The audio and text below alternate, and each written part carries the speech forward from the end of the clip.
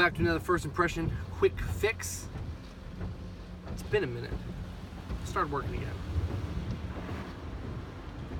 And I started doing like another side job.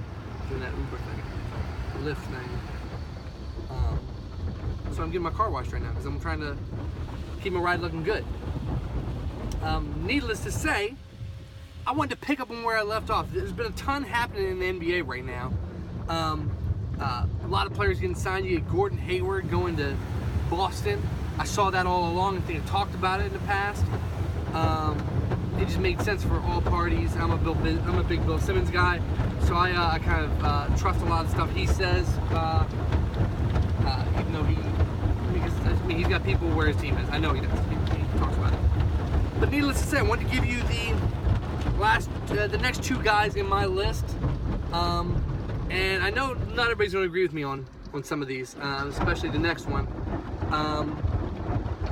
At least offensively, maybe I could have swapped him with Devin Booker because I love Devin Booker too. But this is another super young player. I love me some Andrew Wiggins. I think last year was the coming out party of Andrew Wiggins. No, he's not a great defender, but guess what? He has plenty of time to focus on that and get better. But his offensive game is advanced, it is strong, it is developed, and he's got guys around him in Minnesota right now that can help him to be successful. And then the last one, the unicorn. One of them. We got a couple of them in this list.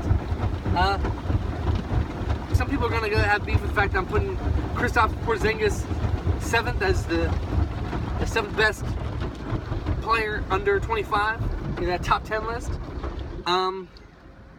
There's just the injury thing is rough. It's rough. It's scary. It's difficult because it's real. It's a real problem.